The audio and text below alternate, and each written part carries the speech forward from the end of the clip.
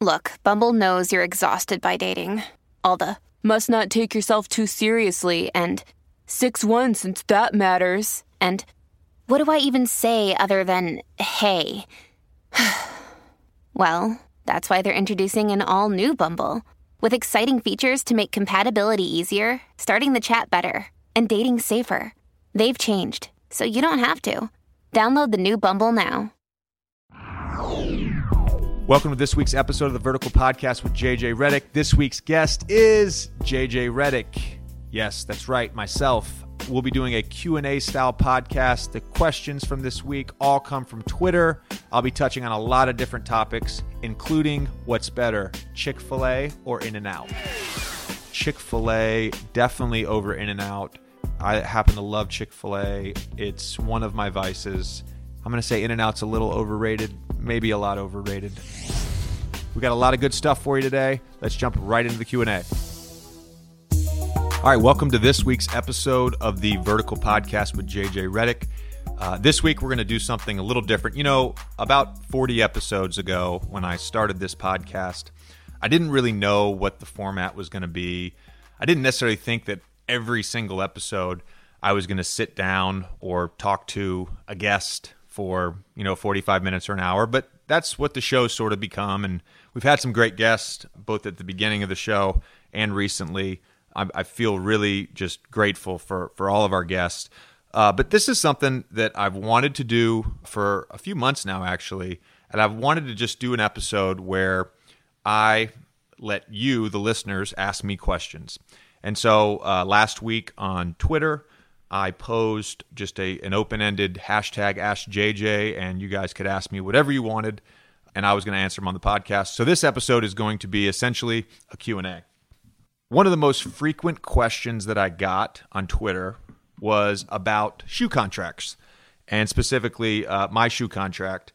So I have worn Nike basketball shoes since I was about 14 years old. I started playing for Boo Williams AAU this summer after my freshman year in high school. And at the time, and I don't know if they still are, but at the time they were a Nike AAU team. So we all got free Nike gear and free Nike shoes. Then in high school, my team always wore Nike. Then I got to Duke, and Duke was a Nike school. So I wore Nikes at Duke, and I've been in the league 10 years, and I've been very fortunate to have a contract with Nike every year to wear Nikes. And this summer, my latest 3-year deal with Nike was up, and I kind of wanted to explore other options, and so I will be wearing Adidas this year, which is a big change for me. Two things I wanted to say about the shoe contracts and just shoes in general. I'm the middle of 5 kids, and so growing up, I would always get my older sister's hand-me-downs for basketball shoes and for, by and large, school shoes. So in 6th grade, there was this awesome pair of Nikes that all the kids in school were wearing, and I really wanted them. And I asked my mom for them. She said no, but it's time you get your own shoe. You're wearing your sister's Converse from last basketball season, so, you can go get your own shoe. So my dad took me to the mall that Saturday, and we went to Foot Action, I believe, and he told me, he said, you could get any shoe you want, but it's got to be under $40. So there was a pair of forest green Adidas trainers on sale for $35, and they had them in my size. I'm not going to lie, they were the ugliest shoes you've ever seen, but I was super excited to get my own pair of shoes, and I also thought they were pretty rad at the time. So I got those forest green shoes. I wore them to school on Monday. I was the happiest kid at school on Monday. This was like 6th grade, I think. So it was like my first pair of name brand shoes that were my own that I got to break in myself. Pretty big deal for me. If you fast forward now, to when I was in college and of course as an NBA player, like being able to get free shoes and free gear, not only for myself, but for my family, is like surreal. I mean, I'm not saying this to brag or anything. It's just, it is surreal. And sometimes, I have to remember back to that story about the forest green Adidas. And I think it's always good to have that perspective and gratefulness and all that. But this past week, Adidas sent me some trainers and some sort of off-the-court sneakers to wear.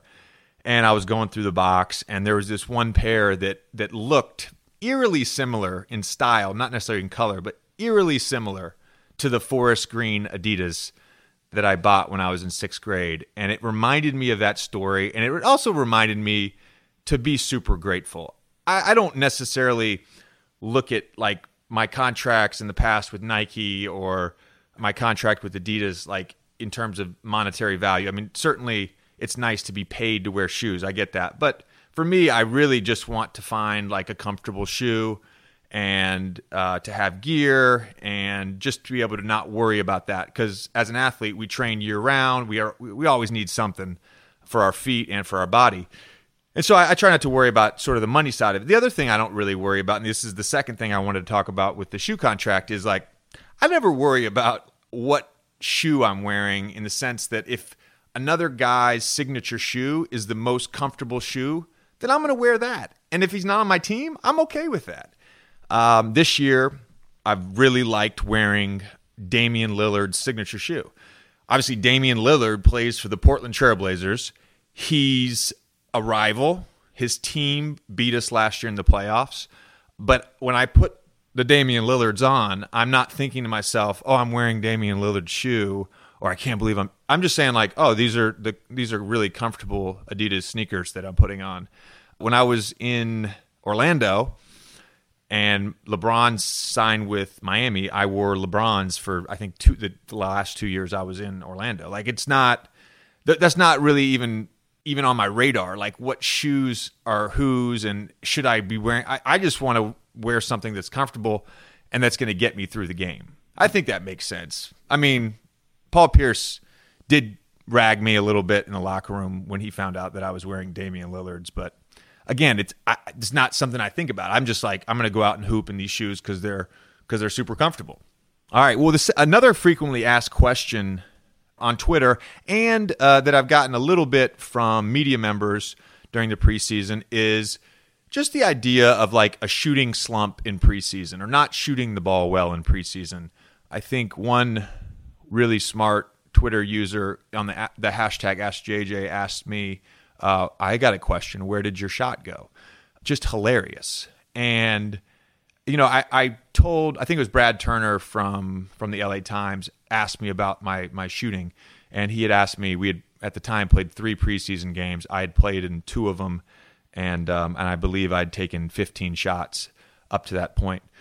But, you know, I always look at sort of obviously like sample size. And so I think 2 years ago I got off to a brutal start shooting the ball. I remember one year in Orlando, I think I started my 5th year in Orlando. I started the season shooting 3 for 25 from 3. I think I ended up shooting 40% from 3 that year. You know, I didn't shoot particularly well in the first 4 preseason games that I played in. I guess 3 of those games I didn't have great shooting games. So it's not something that I ever worry about. And let me tell you why. Number one is sample size, because during the course of a season, I don't know the exact totals, but we play 80 games. I take 10 to 12 shots a game. So that's roughly 800 to 1,000 shots a season. So I would never really get worked up over like a 2 for 10 performance. Because again, that's 10 shots. That's a very small sample. I wouldn't necessarily even get worked up over, 2 bad games where you go 2 for 10 and 4 for 11. Okay, that's, 6 for 21. That's not great percentages again.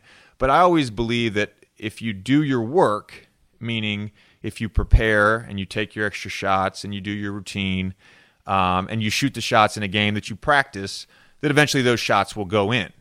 I think it was Ray Allen years ago. I was trying to figure out sort of what my routine was going to be. And I read something that Ray Allen said. He said, whether I'm in a shooting slump or I'm shooting the ball great, and everybody on the outside says, "Oh, he's not making shots right now," or "Oh, he's unconscious and he can't miss." My routine doesn't change. And the reason he said that was because he said, if the routine doesn't change, then you can't blame the routine.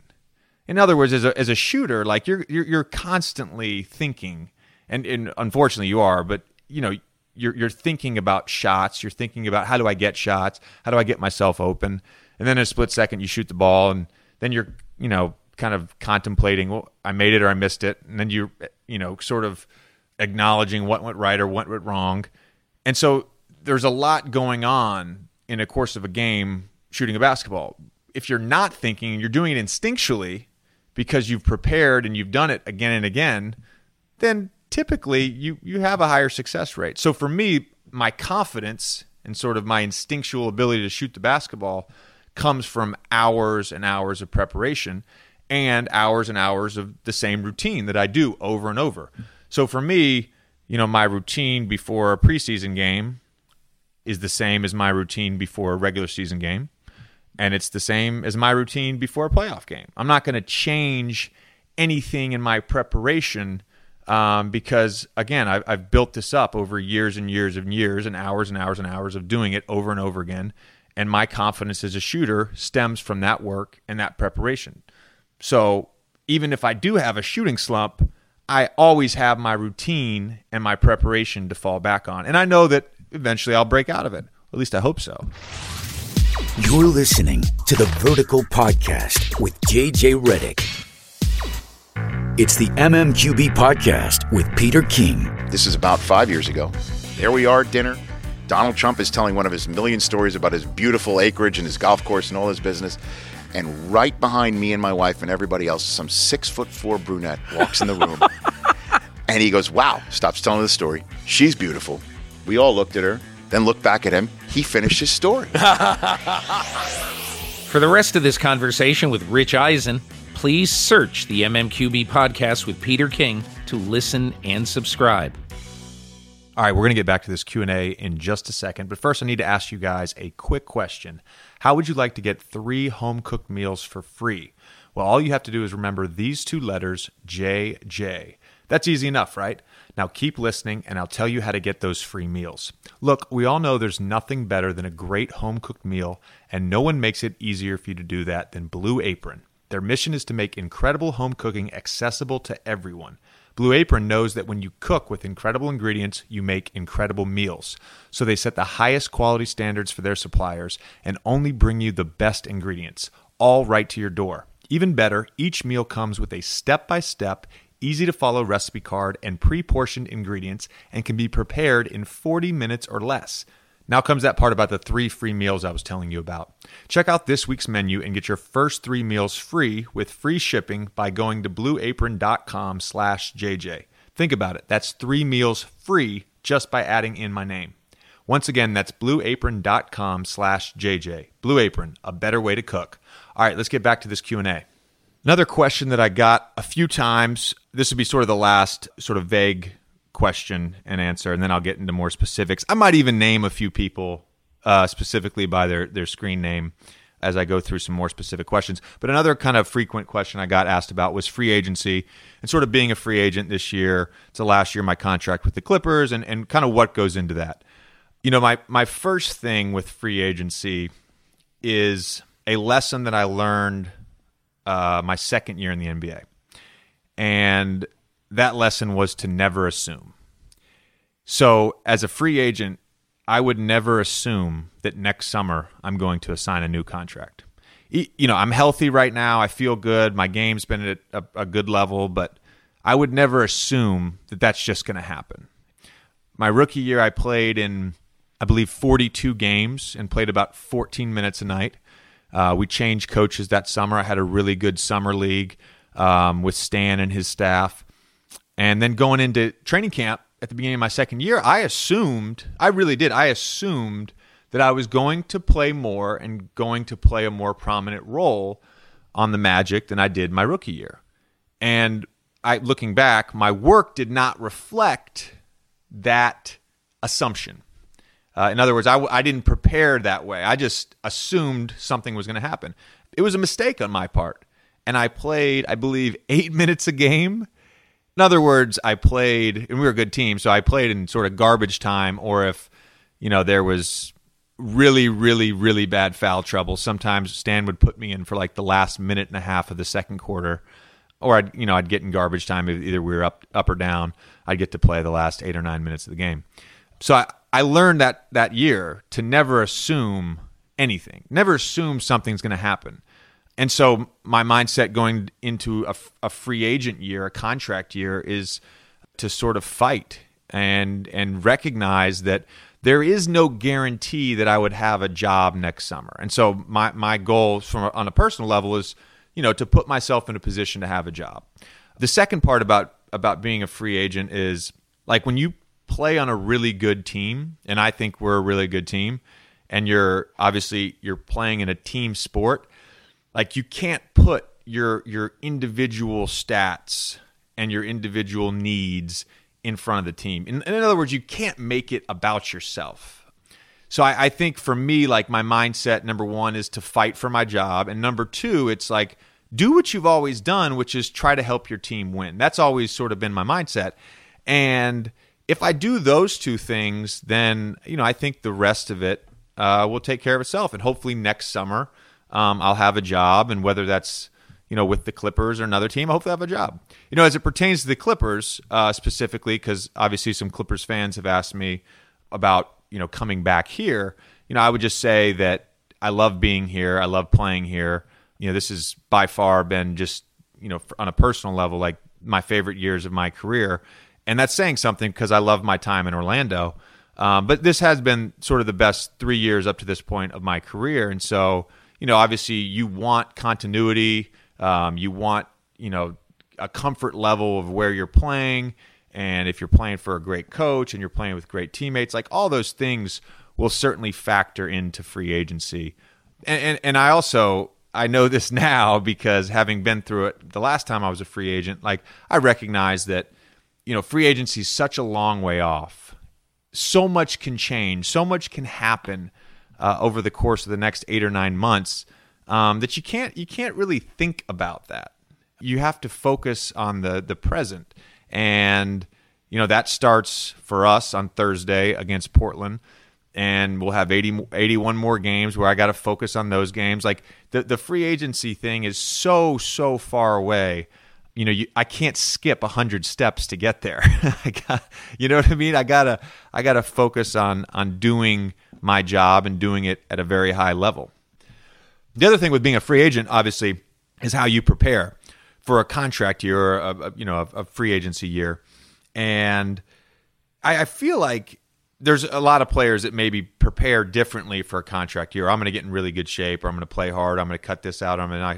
For me, I feel like every year I kind of assess, like, how can I get better? And whether it's a contract year or not, this summer was no different. And I've mentioned this before on the podcast, but I went to P3, which is a performance training facility in Santa Barbara. They give you assessments. They do these biomechanical testing on you. And they assessed me. They gave me this program. I stuck to the program all summer. And I really believe it was beneficial. My body feels really, really good. In fact, it's the best it's felt since the summer before I got to the Clippers. And of course, my first year with the Clippers, I was injured for a large part of the season. So I feel like with the work that I did this summer, I'm in a great place. The other thing with the work I did this summer was, just being older, being 32. I feel like you have to be smarter.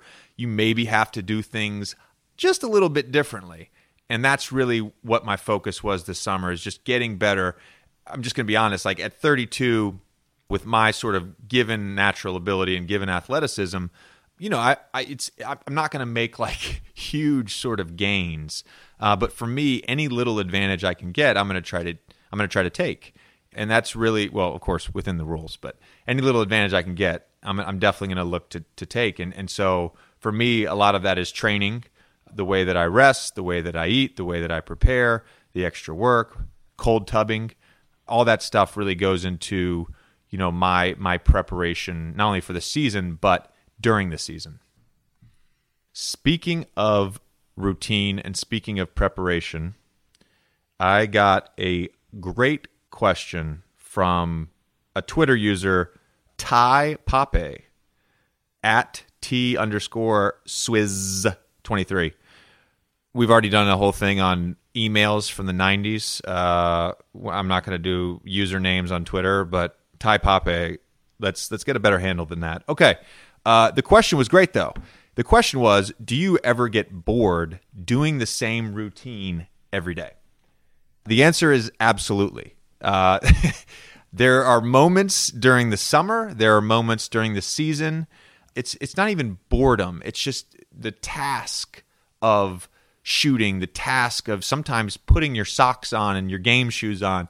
It's just so habitual. It becomes mundane a little bit. So it's just so repetitive. I mean, if you think about the act of shooting, where let's say you're just standing in one spot and you're shooting and you're catching the ball, you're jumping, you're bringing your elbow up, you're following through, the ball goes through the net, you land. Like, to do that hundreds and hundreds of times a day, day after day after day after day, yeah, the repetition part gets a little boring. Having said that, the competition part, in other words, when you walk out, you go to the jump circle at the start of the game, and you line up next to the guy you're going to go against that night, and you get those butterflies, that part of it is never, ever boring. That part of it is why we play. I mean, that's the part that you do all of the sort of repetitive tasks over and over again so that you can get to the game. You can't skip steps. I mean, another user asked me about sort of the process and how I talk about the process a lot, but I think that's the one thing that I've learned as a professional athlete that maybe I didn't quite understand as an amateur athlete in college or in high school, is just how much you have to embrace the process to be really, really good and to compete at a high level. I mean, Joel Embiid from the Sixers, right? That's his middle name this year. He jokes about it all the time because of Sam Hinkie talking about the process in Philly. But the process of being an athlete and just all that goes into it is really what is required to be great. So yeah, there are boring moments. All right, we're going to get right back to this question and answer session, but give me a minute to tell you about SeatGeek. As a lot of you may know, buying tickets online for sports and concerts has been a confusing process for a long time. But SeatGeek is different. They've come along and created an amazing app and website that makes it easier than ever for fans to buy and sell tickets. SeatGeek is always the first place I go to look for tickets to a game or concert. This past weekend, my brother-in-law was celebrating his 40th birthday in Chicago. The Cubs happened to be playing my Dodgers, so I got them tickets to the game. I used the SeatGeek app. It was seamless, easy as always. Everything about SeatGeek is designed to make life easier for sports and music fans. SeatGeek does all the price comparison for you by searching multiple ticket sites and ensuring that you get the best possible deal. And SeatGeek wants to help you get the most bang for your buck. That's why every ticket on SeatGeek is given a grade based on value. You'll immediately see any underpriced seats and be able to find the best deals that fit your budget. Best of all, my listeners get a $20 rebate off their first SeatGeek purchase. To get your $20 rebate on tickets, download the SeatGeek app, go to the Settings tab, and click Add a Promo Code. Enter promo code JJ. SeatGeek will send you $20 after you've made your first ticket purchase. Download the SeatGeek app and enter promo code JJ today. All right, let's get back to the Q&A. A non-basketball question, finally. Shane C. Foster, whose username is Shane C. Foster 12. Shout out to Shane C. Foster for having a great username. He asks, what's your favorite place to travel, and where do you want to go that you haven't been yet? It's a great question. And I think I'm always interested in doing things that maybe I haven't done before. If anyone's ever read the book Into the Wild, and it's about a guy who basically gives up all the trappings of modern life and he moves out in the middle of nowhere to Alaska, and he tries to live by himself, and he tries to live this very, very simple life. He ends up dying, and the great writer John Krakauer wrote a book called Into the Wild about this guy. His name is Christopher McCandless, and Christopher McCandless has this great quote. He says, "The joy of life comes from our encounters with new experiences, and hence there is no greater joy than to have an endlessly changing horizon, for each day to have a new and different sun." I think that's a really interesting quote. It's a really interesting mindset. I don't necessarily completely agree with it because I do like to have routine. I do think having a home is good and being with family is good and all that. But the idea of sort of a new horizon and trying new things, that's always excited me. the older I've got, the more I've wanted to sort of get out of my comfort zone and get out of my bubble, because I feel like part of it was how I was raised, and I feel like I was raised in a little bit of a bubble. So in terms of travel, I think for me, like, I really would like to go to Peru and Chile, and I've been to Argentina and Brazil before, but I'd love to go back there as an adult. I went once to Argentina when I was in college, and then to Brazil when I was in high school, both for basketball. So I didn't really get to experience all of that. So I'd love to go to South America. The very, very top of my bucket list of places I want to go is Patagonia, which is the southern tip of South America. And just I would love to go there, and even, just maybe even by myself and just kind of cruise, maybe with one or two people, and just, explore a little bit. So that's really exciting to me. The other thing would be like Southeast Asia. I've always wanted to go to Thailand, Vietnam, Indonesia, Bali, that whole area. So anywhere like that, that's kind of just maybe a little off the beaten path. Greenland, Iceland, maybe someday go to Antarctica and wear awesome puffer coats from the North Face. Just stuff like that. Of places I've been, man, like I love going to Europe. I love European cities. My favorite place that I've ever traveled is Positano on the Amalfi Coast. There's a hotel there that Chelsea and I have been to. We went there on a honeymoon, and we've been back twice. We just love. And then, Paris, London, Barcelona, those are all amazing cities. The other thing that Chelsea and I, in regards to travel, decided like 5 years ago was we should probably explore our own country. And that's something we've tried to do a ton. And this summer was pretty awesome. We didn't leave the state of California because Chelsea was pregnant and Zika virus was everywhere. And so, we couldn't really travel for long stretches, for like 12 to 15-hour flights. So we really couldn't go overseas. And, to go south, we'd run into Zika. So we couldn't go to Mexico or the Caribbean or anything like that. So we stayed in California.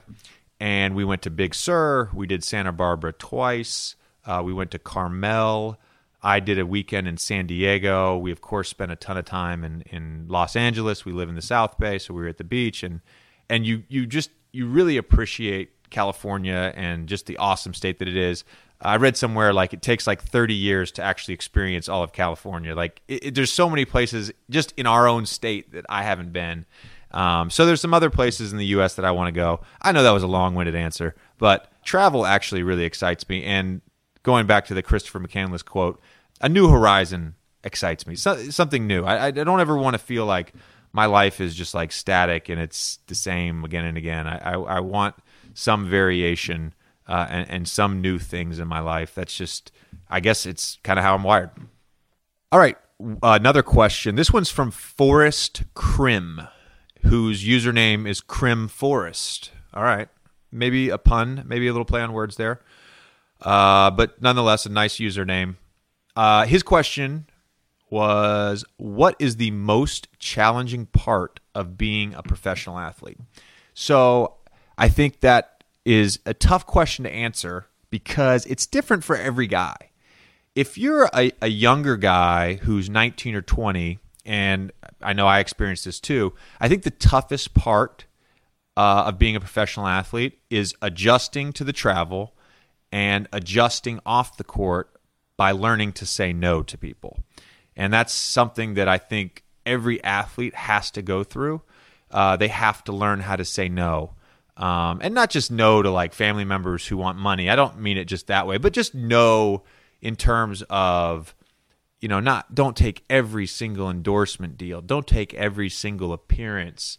Learning to say no to family members or even people wanting to come visit or people wanting you to come out with you.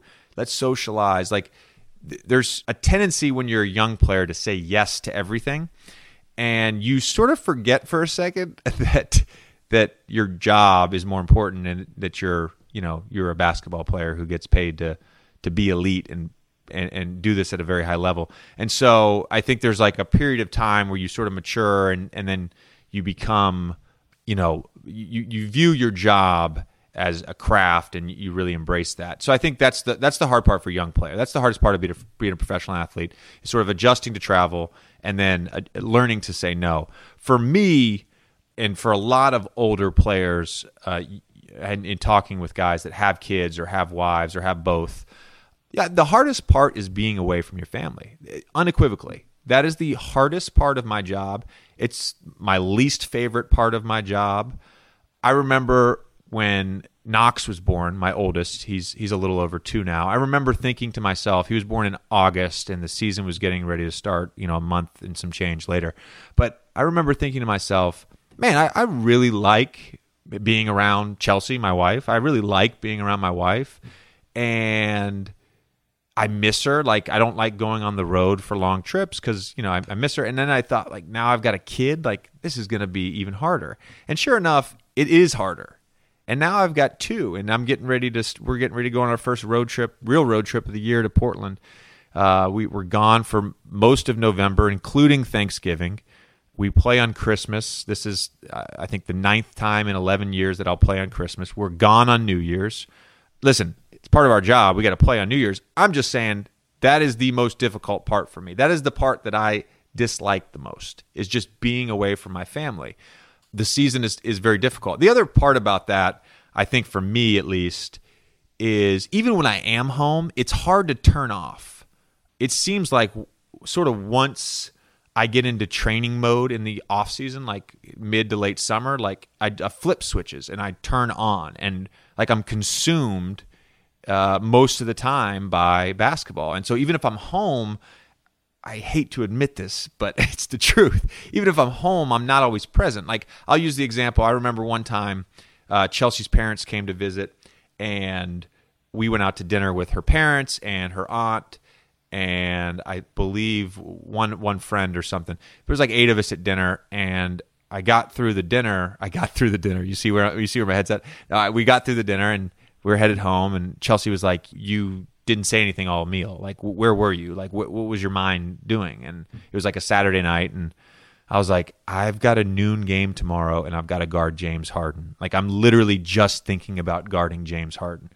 So for me, the season is sort of, it's hard because I really do love my family, and I love being around my family, and I especially with kids now, it's like you really enjoy your kids and the time you get to spend with them. But it's hard sort of to detach from the job even when you are home.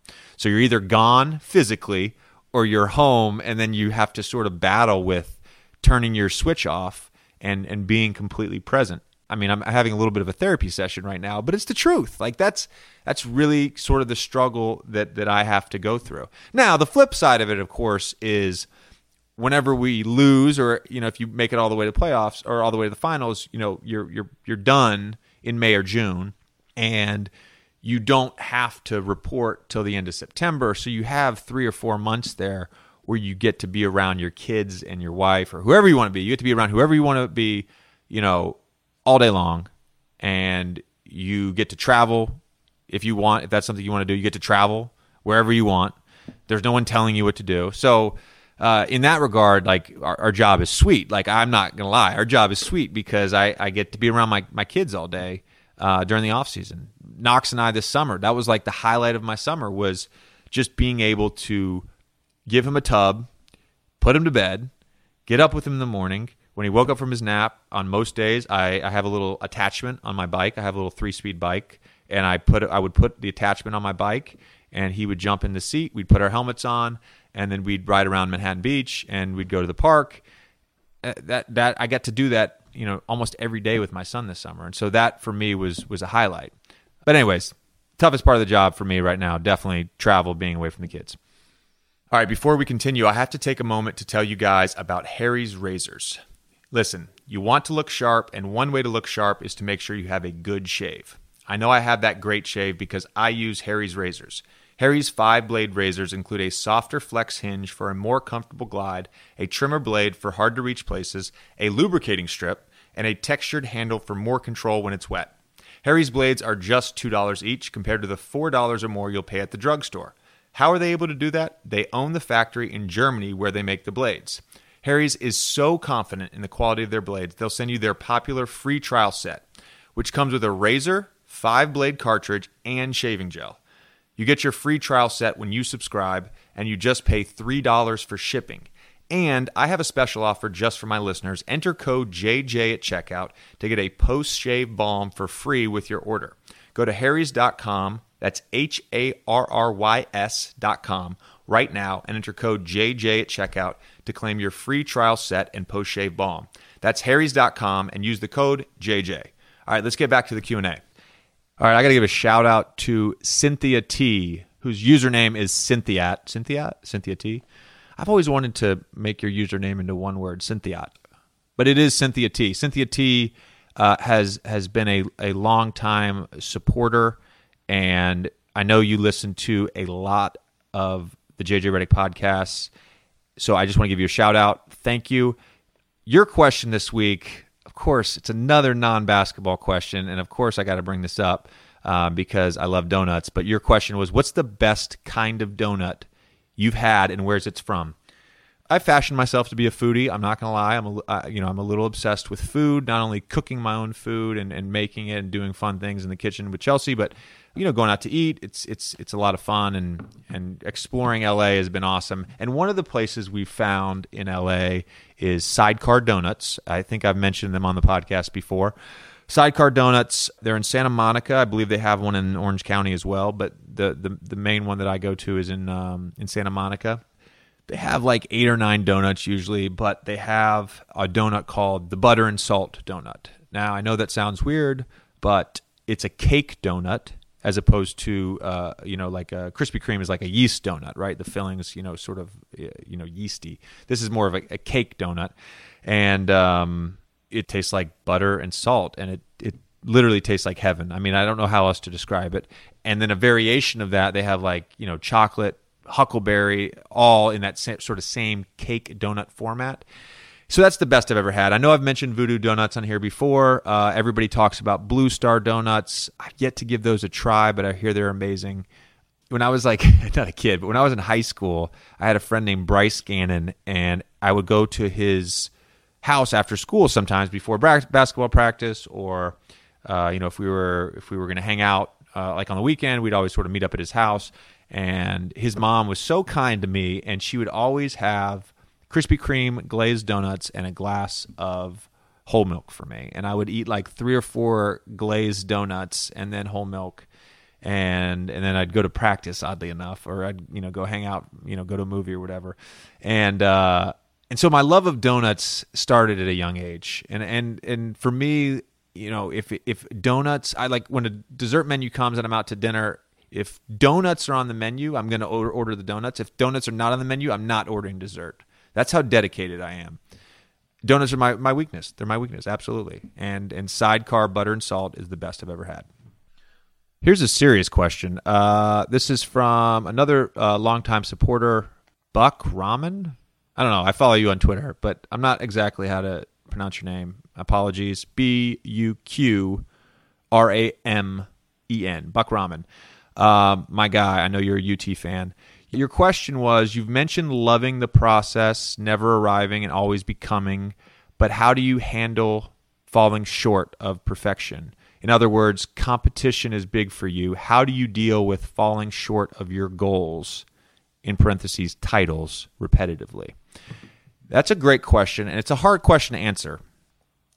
There is a level of frustration that is in the back of my mind at all times because I did not win a championship at Duke. It's something that I still think about. When I first left Duke, it didn't bother me necessarily that I didn't win a championship. I accomplished. I felt like I accomplished a lot at Duke individually, and I played on some great teams. We made a Final Four. We won 3 ACC championships. We won a ton of games. We were ranked number 1 at one point in time every year I was there. So I was always on good teams there. And then you get to the NBA, and it's exciting. It's new. But as I've gotten older and I've reflected back on my Duke career, and I think too, as you get older and you haven't won an NBA championship, you actually start thinking about it. Like, am I ever going to win a championship? Am I ever going to get to experience that with a group of guys and being a part of a championship team? And so it's something that I think about a lot. And how do I deal with it? Well, number one, you don't really have a choice but to deal with it. You don't have a choice. You can't just like stop playing. You can't just like give up. All right, I'm going to stop working. I haven't won yet. But I think the other thing is like there's always self-reflection. And I've been in the NBA, this is my 11th year, so 10 times, I've been in the playoffs and not won a championship. And of those 10 times, I would say probably 8 of them ended in tears. Teams that I felt like were really special, whether I thought we had a chance to win a championship or not, that's different. But teams that I really enjoyed being a part of and really felt like connected with, I would cry in the locker room after, whatever loss there was.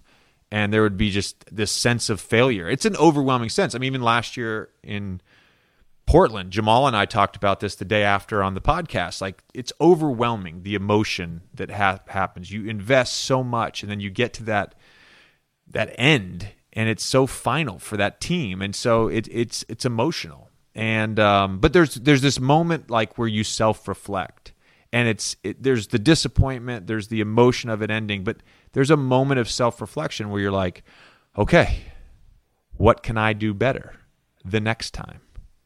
And that's what's sort of kept me going, I guess, is like the hope, the sort of perpetual hope that there will be a next time. There will be another trip to the playoffs. There'll be another time where I'm on a contender. There'll be another time where I get to, hopefully play for a championship or be on a team that has a chance to win a championship. And so I think to answer your question, specifically, it's like it's self-reflection, like how can I be better, and always sort of working for that. And then the other part about it is like, I guess whether we want to admit it or not, there's 29 teams that are not going to win. It's a 1 in 30 chance. And really it's probably a higher or lower percentage rather, for some teams it's a much lower percentage because they're not even actively trying to win games. But so it's a long shot. Every season it's a long shot. And, I feel like I'm very fortunate over the last few years, and this year included, to be on one of those sort of 5 or 6 teams that has a chance. Now, I'm not going to get into, I know there's some Clipper haters out there, but I'm not going to get into our realistic chances or not. I think we have a chance, and really that's all you can ask for. So, you feel fortunate about that. All right. This is from Lou Shaheen, whose username is Lebbyboy, Lebby boy. Last question. What do you tell the barber when you go get a haircut? We need to know. If you haven't listened to the Jeremy Lin podcast, I recommend you listen to the first 12 minutes because all Jeremy and I talk about is hair and who has the best hair in the NBA. No, I did not make my own top 4 list. Jeremy did not put me in the top 4 either, but I do get asked a lot about who my barber is, what I asked for, etc., etc. I'm really actually tired of my haircut. I feel like I've had the same haircut now for 3 or 4 years, and I feel like I need to switch it up. But I go to the barber and I say, give me a high and tight fade. Sometimes I have them shave a side part in the side of my head, and then I just tell them, just kind of push it to the side. So I side part it. And, my length's not great right now, but, it just kind of flows over the top of my head, and I put a little product in it. People always ask me, how does your hair stay so still during the game? I mean, it's just a matte texturizing paste. So if you're going to the gym and you got it. All right, we're going to do 2 more questions. All right, so podcast-related question from Doug Stamper. I think that's a reference to House of Cards because your username is Goss Jeremy. But your question is dream guest you want on the pod and dream pod you want to go on. Dream guest for the pod, man. I think I would probably say Obama would be awesome to talk to. He would probably be definitely in my top 3. But right now, and partially because of just the antics that were displayed the other day in the White House press briefing room, but right now I think my dream pod guest would be Bill Murray. And I just think he'd be amazing to talk to. I'm such a huge fan of his movies, his sense of humor. Recently I posted on Twitter and Instagram a picture of a book that just came out called The Tao of Bill Murray. It's all the ridiculous stories that have circulated over the years about his randomness. So yeah, I think Bill Murray would be the dream guest for me. And dream pod you want to go on? Ooh, that's a tough one. Something that's non-sports related. I mean, I guess Tim Ferriss. I think that's Tim Ferriss does an awesome podcast. A lot of the podcasts I listen to aren't necessarily interview style podcasts. So, I love Gladwell's podcast, Revisionist History. And then I've gotten into the Bowery Boys. They do these awesome podcasts on the history of New York City. Obviously, I have no skin in the game there. I mean, they can't. I don't know anything about the history of New York City, other than it was founded by the Dutch. But that's also a cool podcast that maybe someday I'll go on. I don't know. All right, last question. This is from Mark Sang-hoon Kim. Chick-fil-A or In-N-Out, if you had to choose? And also, what would your last meal on earth be? Last meal on earth, the French Laundry tasting menu, no question. I'm going high class, total bourgeois, I know, but definitely French Laundry tasting menu. Chick-fil-A or In-N-Out? It's a very interesting question. I've lived in California now for over 3 years, and I'm going to say In-N-Out's a little overrated, maybe a lot overrated. I think there's a lot of better burger options out there. Chick-fil-A, definitely over In-N-Out. I happen to love Chick-fil-A. It's one of my vices, and they just put a new Chick-fil-A by our practice facility. And Chelsea was pregnant this summer, and that was her sort of craving. So, of course, I got really, really deep into some Chick-fil-A original chicken sandwiches. I'm not going to lie. So Chick-fil-A for sure over In-N-Out. All right, guys, that's it. Thanks for listening to this episode of the Vertical Podcast with JJ Redick. I'd really like to thank today's guest, myself. Remember to subscribe and listen to new and archived episodes wherever you listen to the podcast. And be sure to subscribe to the Vertical Podcast with Woj and the Vertical Podcast with Chris Mannix. You can find us on iTunes, Stitcher, TuneIn, Google Play, and you can now hear the Vertical Podcast Network every weekday at 3 p.m. Eastern on Sirius XM Satellite Radio on Sirius Channel 214, XM Channel 203, and on the Sirius XM app on Channel 967. My podcast airs on Sirius XM every Monday and Thursday, the Vertical Podcast with Chris Mannix every Tuesday, and the Vertical Podcast with Woj every Wednesday and Friday. You can always tweet me at JJ Redick for any questions and comments. I'd also like to thank our sponsors, Blue Apron, Harry's Razors, and SeatGeek. Be sure to support them the way they support us here at the Vertical Podcast. I'll catch you next week. This has been a digital media production. Find your voice.